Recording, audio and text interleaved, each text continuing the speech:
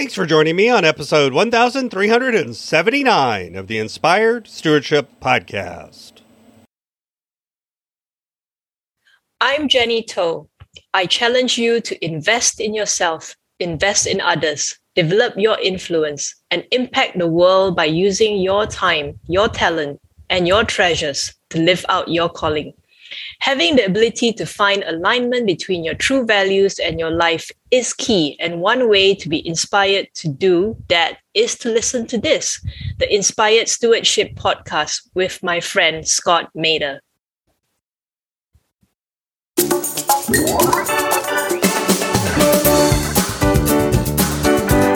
We're still not alone. We're not alone. What we see in front of us, those moments of darkness, are not all there is. We are headed somewhere. History is headed somewhere. And we may not know exactly what it is or exactly what it's going to look like or exactly what is going to happen, but that someplace is what we call the kingdom of heaven. It is life itself. Welcome and thank you for joining us on the Inspired Stewardship Podcast. If you truly desire to become the person who God wants you to be, then you must learn to use your time, your talent, and your treasures for your true calling. In the Inspired Stewardship Podcast, you will learn to invest in yourself, invest in others, and develop your influence so that you can impact the world.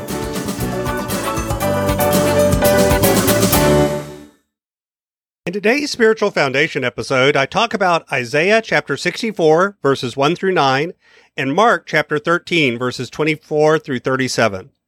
I share why Advent is a reminder not just of the past, and I also share how we are called to hope in the face of all that is coming. Isaiah chapter 64, verses 1 through 9 says, "Oh, that you would tear open the heavens and come down so that the mountains would quake at your presence, as when fire kindles brushwood, and the fire causes water to boil, to make your name known to your adversaries, so that the nations might tremble at your presence. When you did awesome deeds that we did not expect, you came down, the mountains quaked at your presence.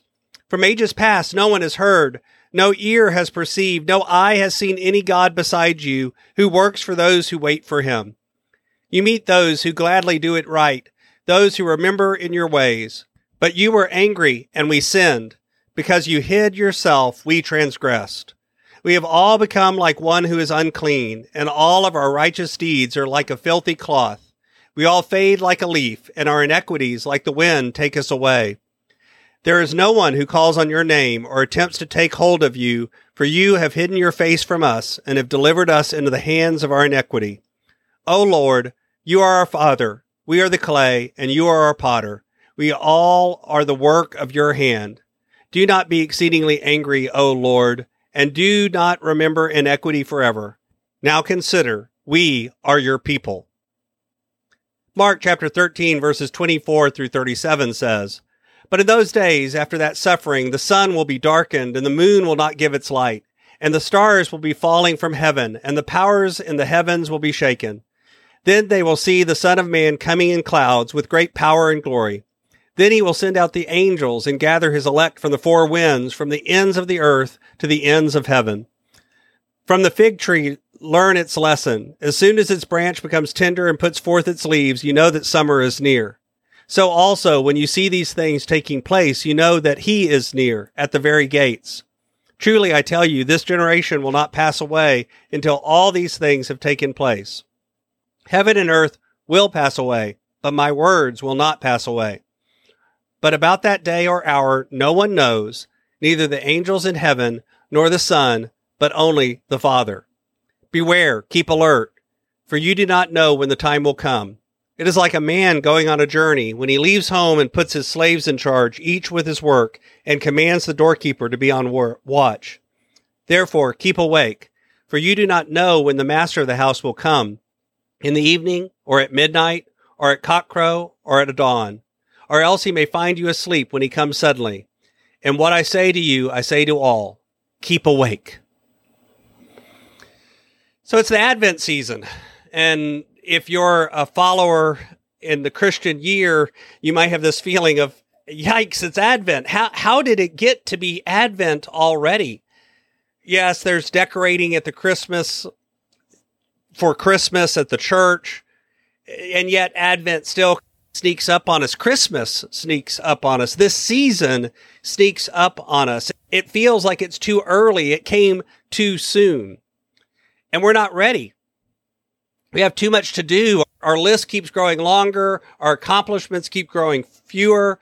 For everything we check off, there's 6 more tasks that slip onto the list. And how does that even happen? Which is precisely why we have the season of Advent. It's why we need the season of Advent. The originators of the Christian calendar knew that we'd need a swift kick to get the new year started. So Advent begins with a call to get ready, because we aren't ready. Worse than that, we've forgotten that we even need to get ready or have anything to get ready for. We often think we're supposed to be getting ready for a celebration of the past, the observation of a historical event, something that God did at one time in one place. And yes, we're grateful for it. We're defined by it.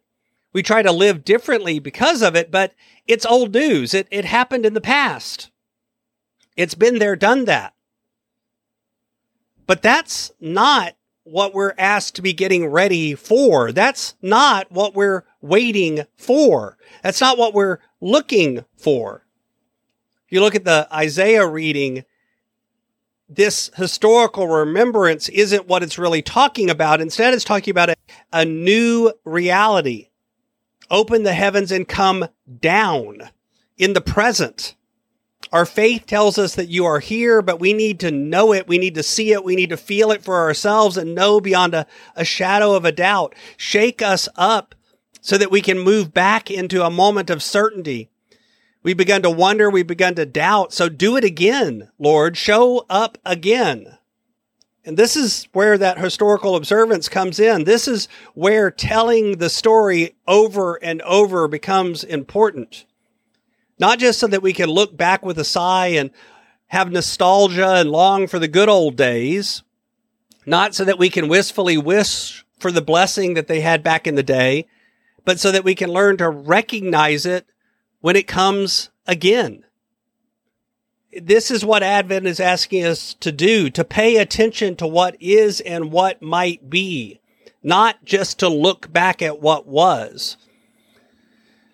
At this time in Isaiah, the people of God were in exile. Their nation had been shaken. Their comforts were taken. And yet that longing for comfort and security that they had, they'd taken for granted. And so they began to look elsewhere. And that's when they realized that their faith was shaky as well. Their faith needed a boost. So they looked backwards, but they also looked forward at the same time. The mountains of our society are shaken, so shake the mountains. They needed an Advent to come swiftly upside their head. They needed a hope that was shocking to them. We remember, they claim. We remember how you used to deal with us, and we want that again. We want to remember as you remember, God. It may seem like they were trying to remind God, but in truth, they were reminding themselves. They were looking backwards, not just so they could have nostalgia about what once was, but rather so they could spur themselves on to live differently. Advent is a reminder to get out of your sense of complacency. Not contentment, but complacency. It's hard to be complacent if things are tough. But when things are going well, that's when we need an Advent upside the head to get us out of that complacency. Even in the gospel message this week, it's a call for hope. It may not sound like it at first glance. It may sound rather shocking, but the truth is there's hope in the core of that message. They talk about the sun will be darkened, the moon won't give its light. At what hour this will happen, no one knows. And yes, we need to be worried about it or nervous about it in a way, not truly worried, but in expectation because there's a lot to do and there's a deadline to meet. But yet we also hear the promise that the master is near, not as a threat, but as a promise. We're still not alone. We're not alone. What we see in front of us, those moments of darkness, are not all there is. We are headed somewhere. History is headed somewhere. And we may not know exactly what it is or exactly what it's going to look like or exactly when it's going to happen, but that someplace is what we call the kingdom of heaven. It is life itself. That's what we long for in the end. So when we forget that we're looking for things, that we're looking for anything, that we're hoping for anything, Advent comes to remind us again, to remind us to stay awake and watch. Thanks for listening.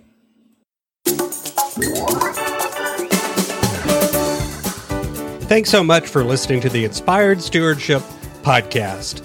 As a subscriber and listener, we challenge you to not just sit back and passively listen, but act on what you've heard and find a way to live your calling. If you enjoyed this episode, do me a favor.